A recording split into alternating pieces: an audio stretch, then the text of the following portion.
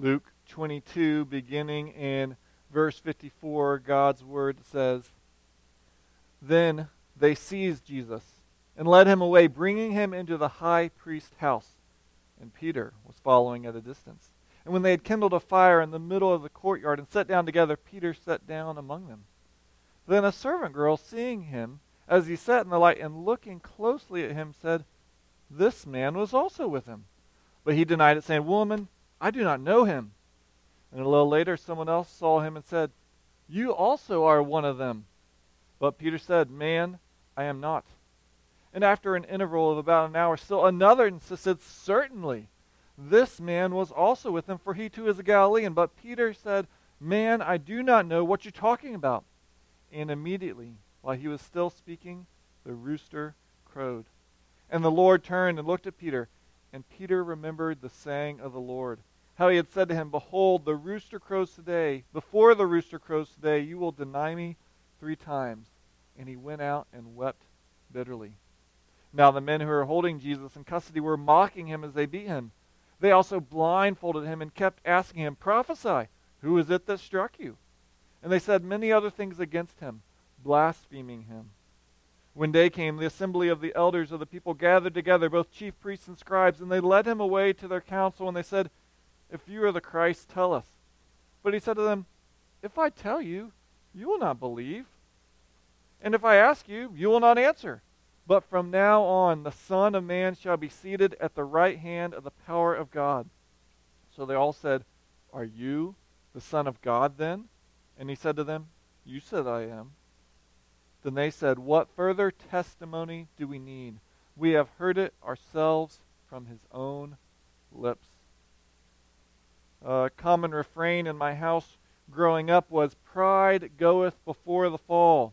Normally as we were boasting about our Monopoly winnings or something, and a haughty spirit before destruction.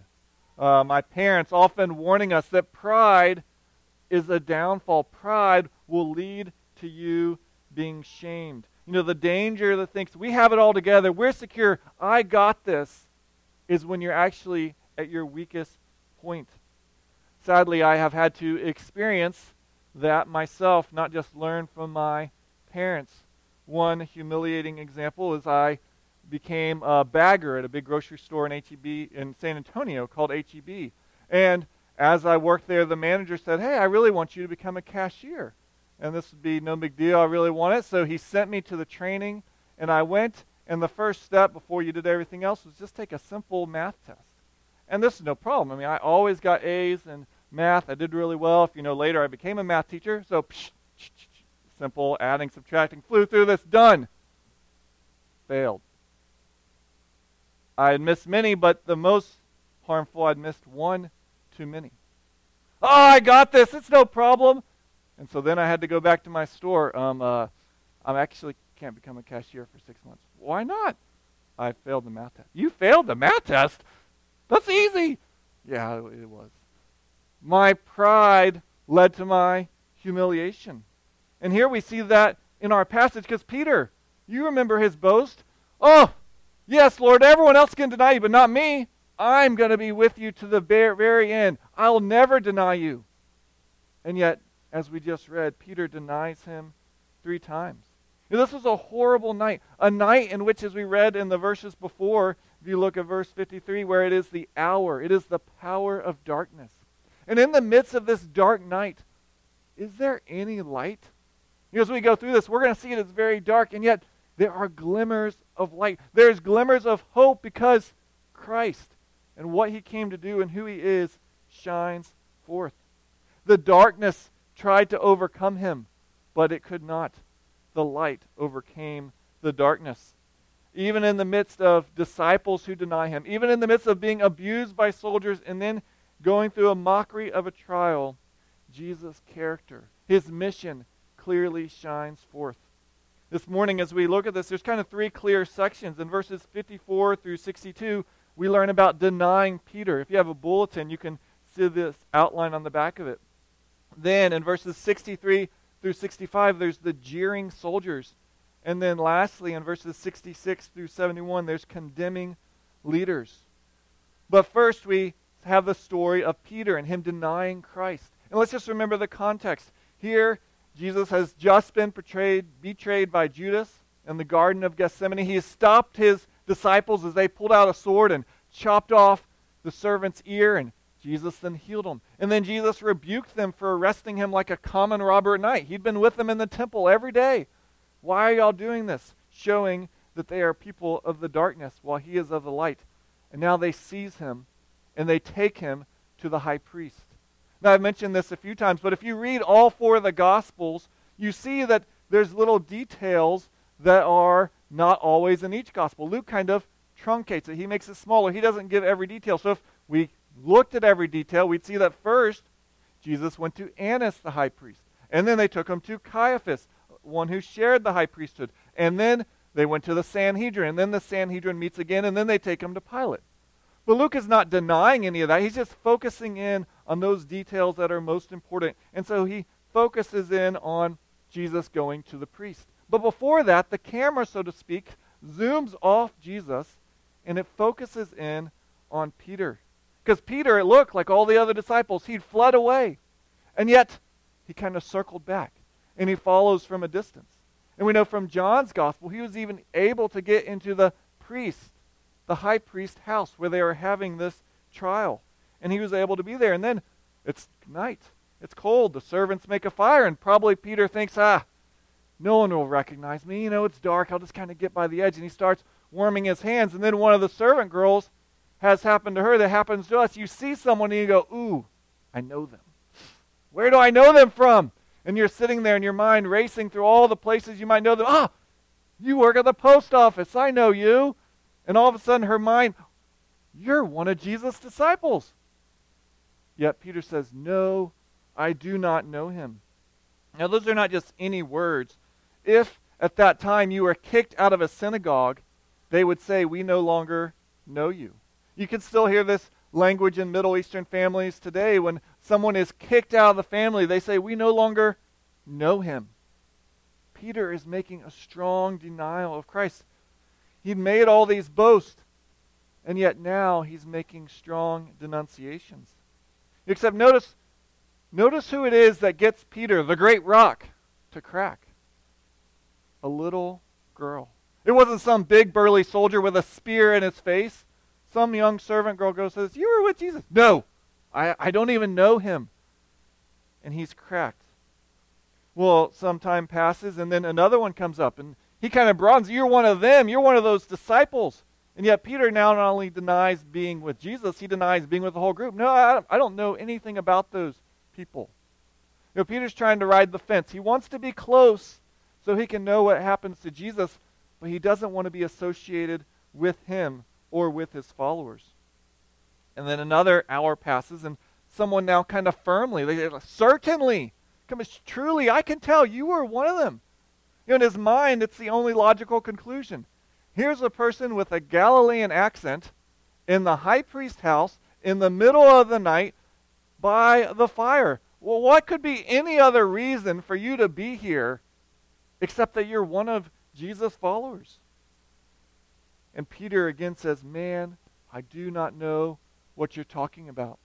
If you read the other Gospels, we read in Mark 14 that Peter even invoked a curse upon himself. He basically said, God damn me if I knew him. I don't know that man. And he calls curses upon himself. And yet, even while Peter is speaking, the rooster crows. And then Luke tells us something that's not in any other gospel, and that is that he looked and Jesus looked at him, and they saw each other. And Peter's immediately struck. He remembers Jesus' words that you will deny me 3 times before the rooster crows. Well, how does Jesus look at Peter? Was it disgust? I can't believe it. I can't believe I picked you to be a disciple. You're worthless. Was it anger? You triple denying betrayer. You thought you could stand? I hate you. Was it rolling of the eyes, exaggeration? Told you so. I knew you were going to do it. I warned you, and here you go. 3 times, like I said. I'm done. I don't think it was any of those. Why do I not think that? Because we have the rest of Jesus' life in the gospel. We have other looks. Look, for example, in Luke chapter 7, mentally. We're not going to turn there. You don't have to mentally look. Because what happens there? Jesus is at the house of a Pharisee, and a woman comes in and is weeping at his feet, weeping so much that she wipes the tears off his feet with her hair. Well, why? Because, well, how did the Pharisee do? What did he do? He looked at her with scorn. Just the look of Jesus let her know she was welcome. That no longer was she being seen as a sinner. She was seen as someone who was being called back, someone who was forgiven. Or the father in Luke 15, the parable of the two lost sons. Jesus is the one who looks at the prodigal son who goes away and is looking for him to come back and then runs to him. He's the father who looks at the older son who doesn't want to come in and celebrate, and he's looking and he goes to him. Or Luke chapter 20, the vineyard owner who sends servant after servant trying to bring them back. You see, the Bible definitely has warnings, and Jesus has given many, even some to Peter, yet it is God's kindness that leads us to repentance. It is, yes, we only realize God's kindness as we know our sin. However, God is not a father who, no matter what you do, can always find one mistake. Well, yeah, you did a pretty good job, but what about this? No matter what you do, he's always got something he's going to critique you for. You know, many of us think of God that way because that's how we treat ourselves.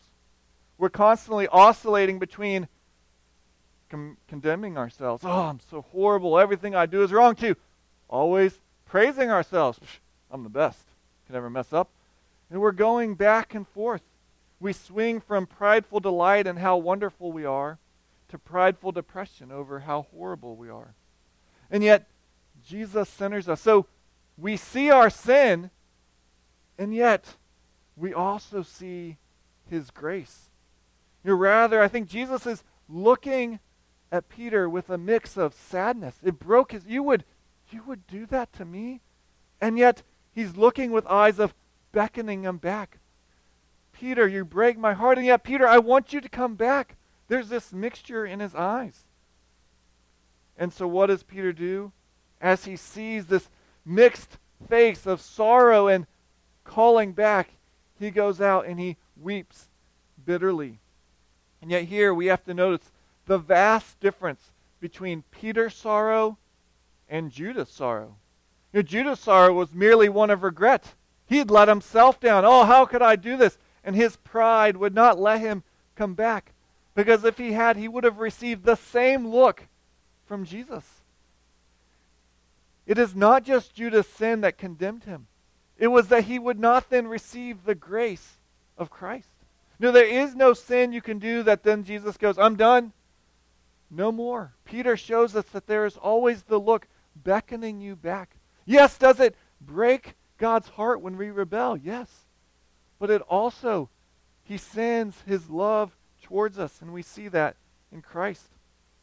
In contrast to Judas, Peter allowed his pride to be crushed. He weeps not only for the consequences of what he did, not only because it revealed how sinful he is, he weeps because of what he did against God. Well, how do we know this? Because we read the rest of the story. Peter is going to go back to the disciples. He's going to be one of the first ones to go to the tomb. And we're going to see that Jesus himself, you can read in John how Jesus restores him. So what should we make of Peter's 3 denials? It's interesting, as you read the Gospels, they don't always include the same information. But this is one thing that every Gospel includes. So clearly God is trying to get us to recognize something important. I think there's 3 things we have to realize. And the first is that should give us pause and have a great humility about ourselves. The thing about Peter is he's hard to understand because he's a mix of good and bad. When he said, I will go with you to death, on some level he meant it because he pulled out the sword. He was ready to fight. Where are the other 10 disciples? They haven't followed Jesus to the courtyard. So on some level, Peter is doing really good things, and yet God does not just go, well, your intentions were good. That's fine. Good intentions don't mean that you don't later sin. And Peter, though he's there, he went there with his pride that led him to prayerlessness, that left him completely unprepared. When Jesus told him of his coming temptation, he should have earnestly gone into prayer. And yet, his cocky attitude left him unprepared. Just like, oh, it's a simple math test. Click, click, click, click. Led him unready. Left him weak because he was focusing on our own strength. And we need the reality to realize my good intentions are not enough. I intend to do many good things. That doesn't mean I do them. Our heart is deceptively wicked. So we have to be very cautious and be very prayerful. Otherwise, like Peter, we'll be overcome by great things like little servant girls. What is that? I would never fall to that. And then we fall. Because in our pride we thought, I could never do that. Would never get me.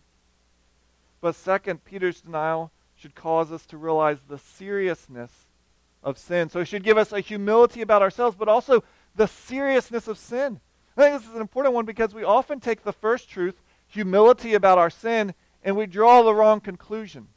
The conclusion we draw is, we all sin. It's no big deal. And yet Peter did something that was dangerous. It was horrible. It put him at hostility with God. How do I know that? Well, because Jesus had said in Luke 9:26, "For whoever is ashamed of me and my words, of him will the Son of Man be ashamed." Now, those are strong words from Jesus, and they apply to Peter. Yes, there's going to be forgiveness. Yes, Jesus looked at him with compassion. But yet we should never use that to diminish the fact that for Jesus to have compassion, for Jesus to look at him with grace, meant that he would have to continue to the cross. This happens when we say things like, no one's perfect. We're all going to sin. It's all right. Hey, brother, it's okay. We all struggle there. God's grace. Focus on God's grace. Sister, it's hard having kids. We all blow up in anger. Don't worry about it. Well, yes, on one hand, it's a freeing truth that I'm not the only horrible sinner who's captured in the sin, and I can open up. I don't need to be a Pharisee. I can go, I struggle with sin, and you do too, and let's be honest about it.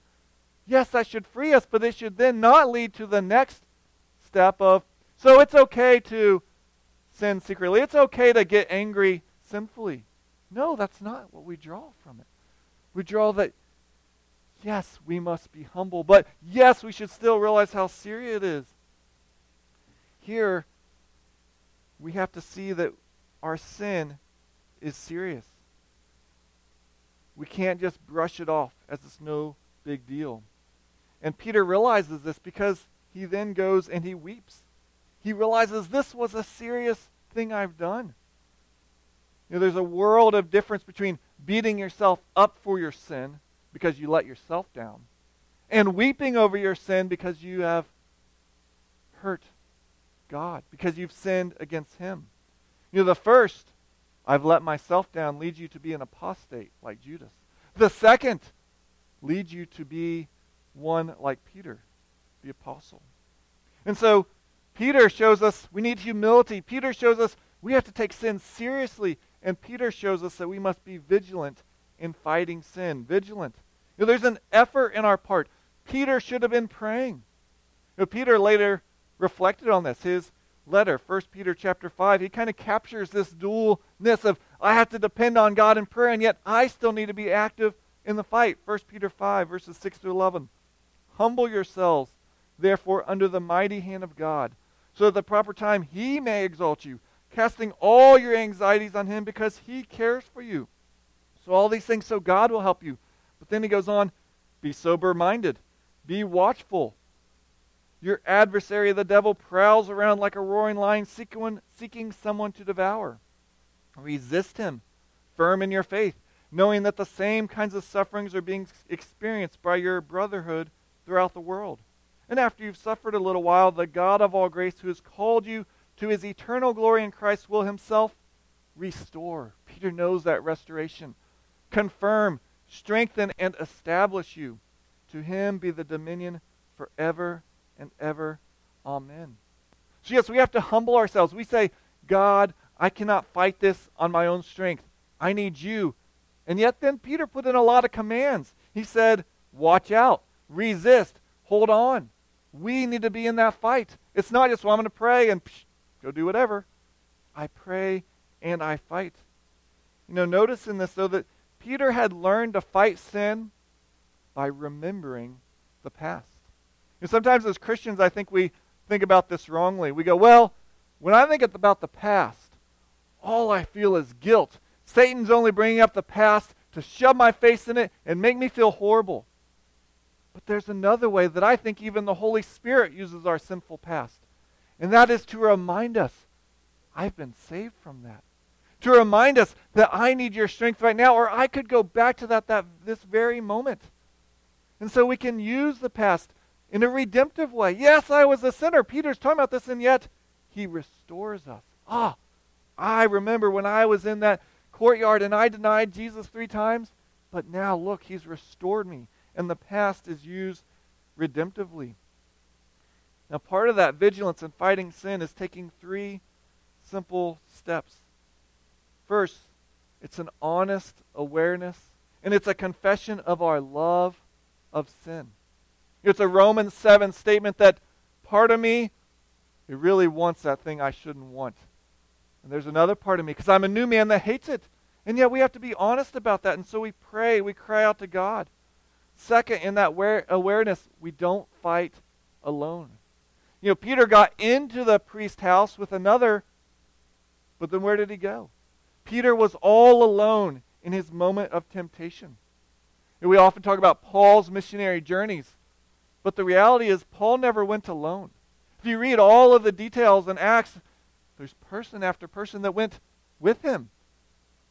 We'll be talking about membership later. We were not made to live the Christian life alone.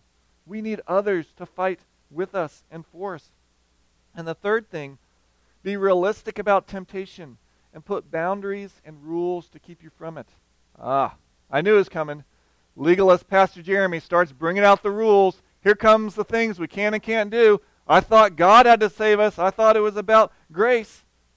Well, yes, it is about grace. It is about Christ giving us the power to change. It is a new heart you need, but that new heart also realizes there's a battle with the old one. It's the humble awareness that I can have all the good intentions in the world. I'm going to become a prayer partner with this person of the opposite sex. And then realizing that often leads to other things you need to confess. It's the realization that, I can have lots of good intentions, but sin is going to try and lure me in. So I set up boundaries in my life. So I go, you know what? Time and time again, men and women have fallen here, so I'm going to make sure I never even get in that situation. Now, if you're hoping in your rules alone, you're going to fall. No rule, no law will ever keep your heart from sin. And yet at the same time, it's foolish to go, just going to trust the power of the Spirit in me, and I'm going to go out and conquer the world. We need to realize the nature of our hearts and set careful and wise boundaries. You see, no set of rules will ever keep you from all sin, for sin starts in here. And yet no rules will also lead you to sin because your heart will deceive you. And so here we see the darkness pressing in. And yet it's not only because Peter is denying Jesus, it's also because we see next that there are soldiers who are jeering and mocking Jesus. The second point, in verses 63 through 65, jeering soldiers. And so the camera goes off Peter and it now zooms in on Christ. And here the temple guard, they're mocking him. They put a blindfold around him and they punch him. And then they say, well, prophesy, you're a prophet, come on, who hit you? Here, this is the cruelty that exists in our world. At any moment, Jesus could have said who it was. At any moment, he could have made it so they all were bowing down before him. But he knew this was part of the plan for our salvation, our restoration, our healing.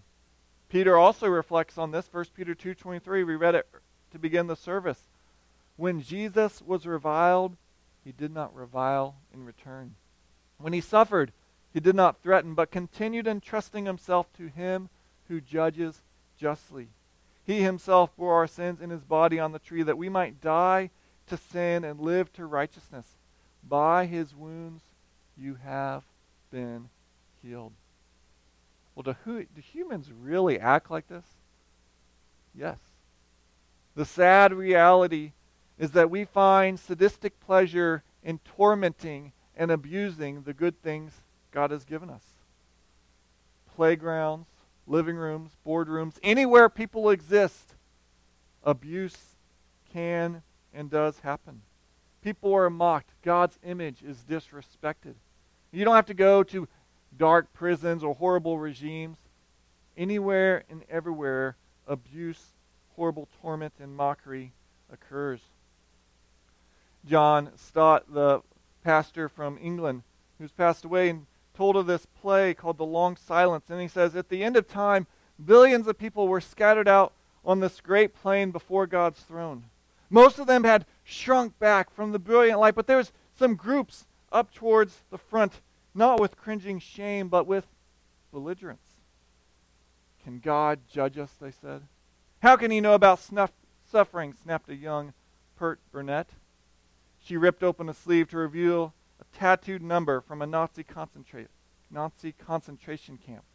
We endured terror, beatings, torture, death. In another group, a Negro boy lowered his collar. What about this, he demanded, showing an ugly rope burn. Lynched for no crime but being black. Far out across the plain were hundreds. Each had a complaint against God for the evil and suffering he permitted in this world. How lucky was God to live in heaven, where all there was peace and harmony. There's no weeping, no hunger, no fear. What did God know of all that man had to face and endure? God leads a pretty sheltered life, they said. So they formed a plan. It's a rather clever plan. God must become a man. And then through shouts, they started saying various things he must endure. Let him be born of a Jew. Yes. Let it be of a birth that will then be doubted. Give him a work to do that's so difficult that even his family will think he's gone mentally insane. Let him be betrayed by his closest friends and the crowd is cheering. Let him face false charges. Let him be tried by a prejudiced jury and then convicted by a cowardly judge. Let him be tortured. And last, let him see what it means to be alone, terribly alone, and then let him die. And the crowd all cheered, and then there was silence as they realized, suddenly they knew God had served his sentence. Now the amazing thing is, God had no sentence to serve. God did not have to endure any of that. God never did anything wrong. The fact that there's suffering in this world does not mean he had to suffer, but in his love, he allowed himself to suffer. The fact is that the life of Jesus was one of sorrow. It was one where he was acquainted with grief, not because he had to, but because of his amazing character. You see, all of that was planned, all of that was foretold in Isaiah 53. Why? Because God came to suffer for us and also with us. You know, we often rightly focus, God suffered for me. Which is true, but God also suffers with me. You know, thus, no one can honestly say, no one knows what I'm going through. No one can say, this is so dark. No one has been in a darkness this dark. Jesus entered our suffering for us and with us. Hebrews 2:18 says, for because he himself has suffered when tempted, he is able to help those who are being tempted. Thus, in the midst of this horrific abuse, Jesus is fulfilling prophecy and showing his love. You know, that Jesus is showing himself to be a prophet. You know, Jesus had just foretold that Peter would deny him 3 times, and he told the time and frame in which it would happen. Jesus had also foretold of this. Luke 9:22, he said, the Son of Man must suffer many things and be rejected by the elders and chief priests and scribes and be killed and on the 3rd day be raised. Luke 17:25, he said, but first he must suffer many things and be rejected. Luke 18, he will be delivered over the Gentiles and will be mocked and shamefully treated and spit upon. And after flogging him, they will kill him. And on the third day, he will rise. As they mock him for being a prophet, they are only ensuring that his prophecies come true. That he prophesied in his love that he would endure suffering with us and for us. He could do this, though, because as we're going to see, Jesus is not just a sufferer, because many people in the world have suffered. Jesus is not just a prophet. There have been other prophets. But Jesus is the one and only Son of God, the Messiah who was sent. And we see that in the last section, verses 66 to 71, condemning leaders. As the story shifts again, daybreak is coming, we see in verse 66, and they've gathered the elders of the people. They've gathered the high priests, the scribes.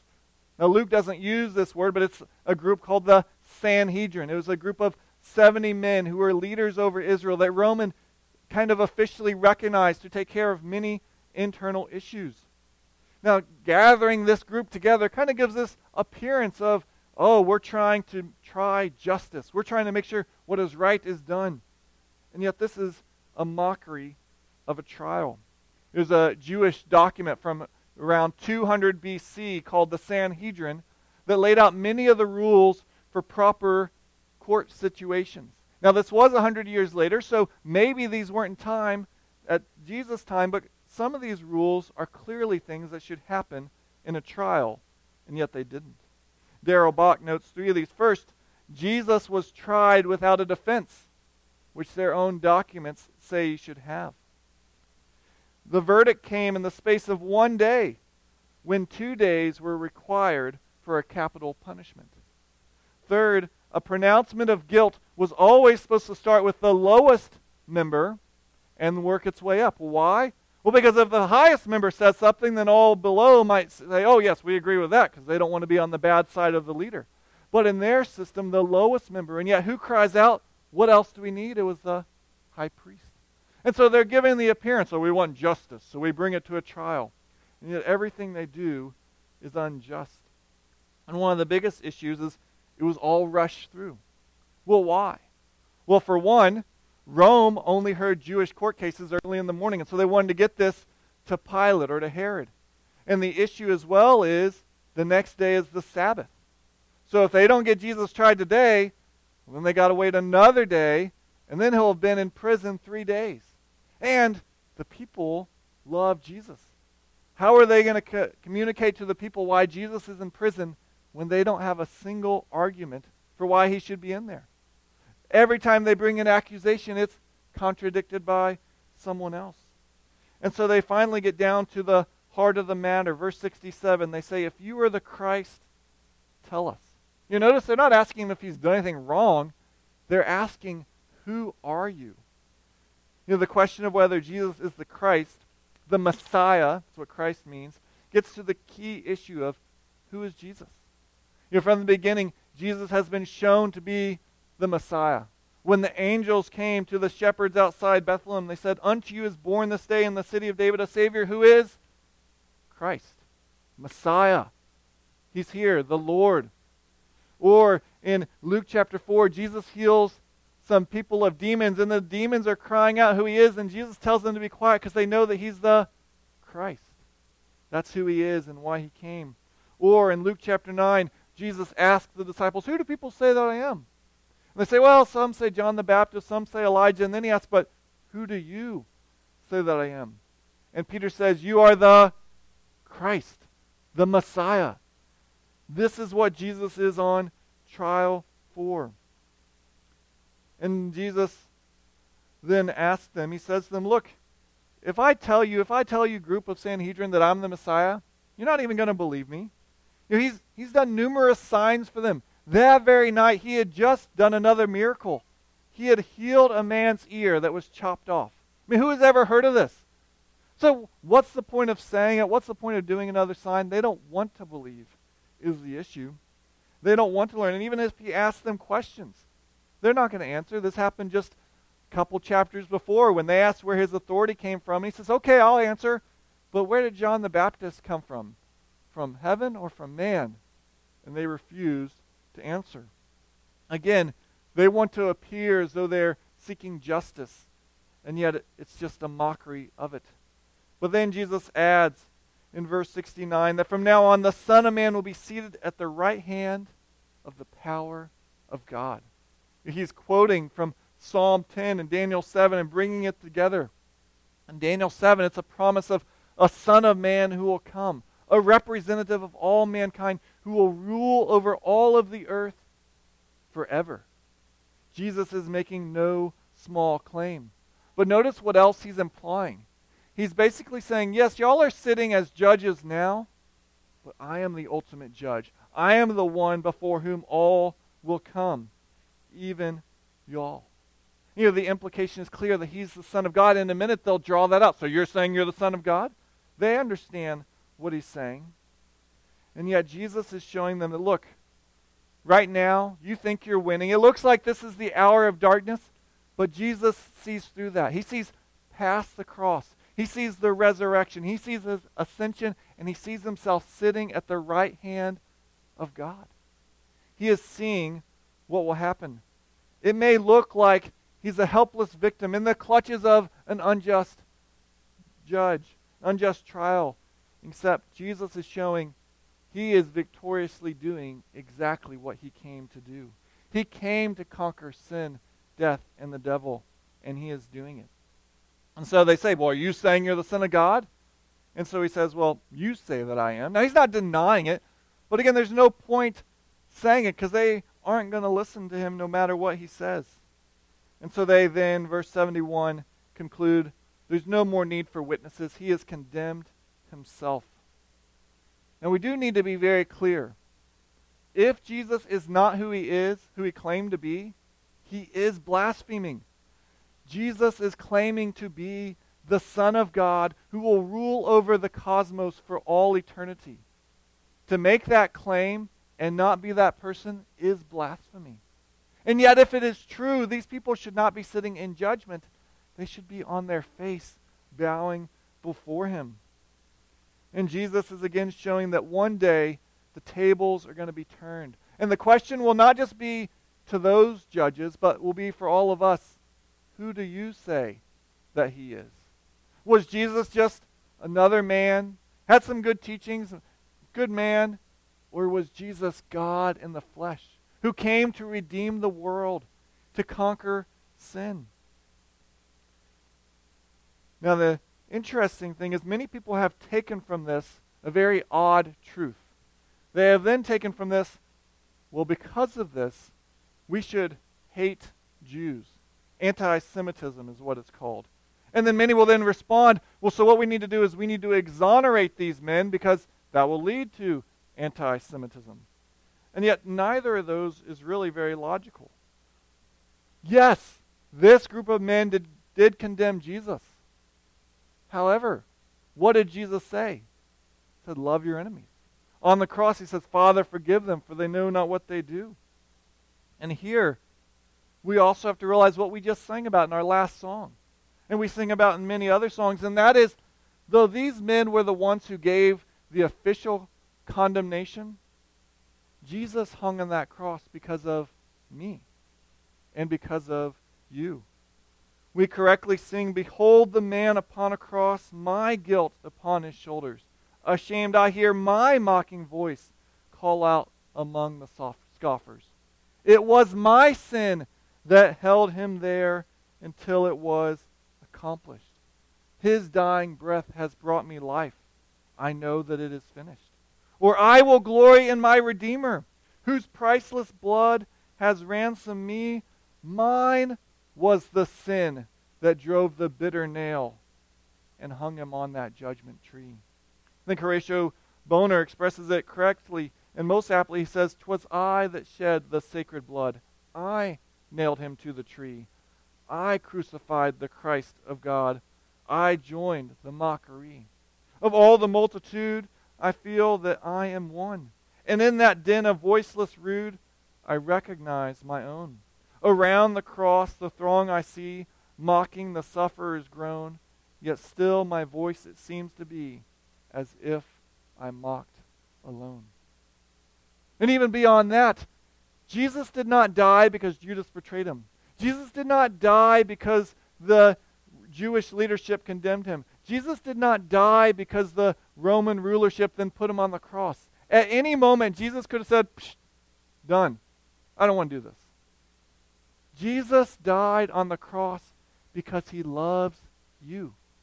Because he was willing to go through that to redeem the world. So that he might look at the Peters and the Jeremies and all who have rebelled against him and say, this is horrible. And yet will you come home? I am dying for you. Let's pray. Oh Lord, may we see your great love. Lord, may we see the seriousness of our sin. Oh Lord, we are prone to flee from what is good and true and to what is destructive. And yet your Son came. He entered in to save us, to deliver us even from ourselves. Lord, we thank you for what your Son did, and may we go forth in joy, knowing your great love for us. In your Son's name we pray. Amen.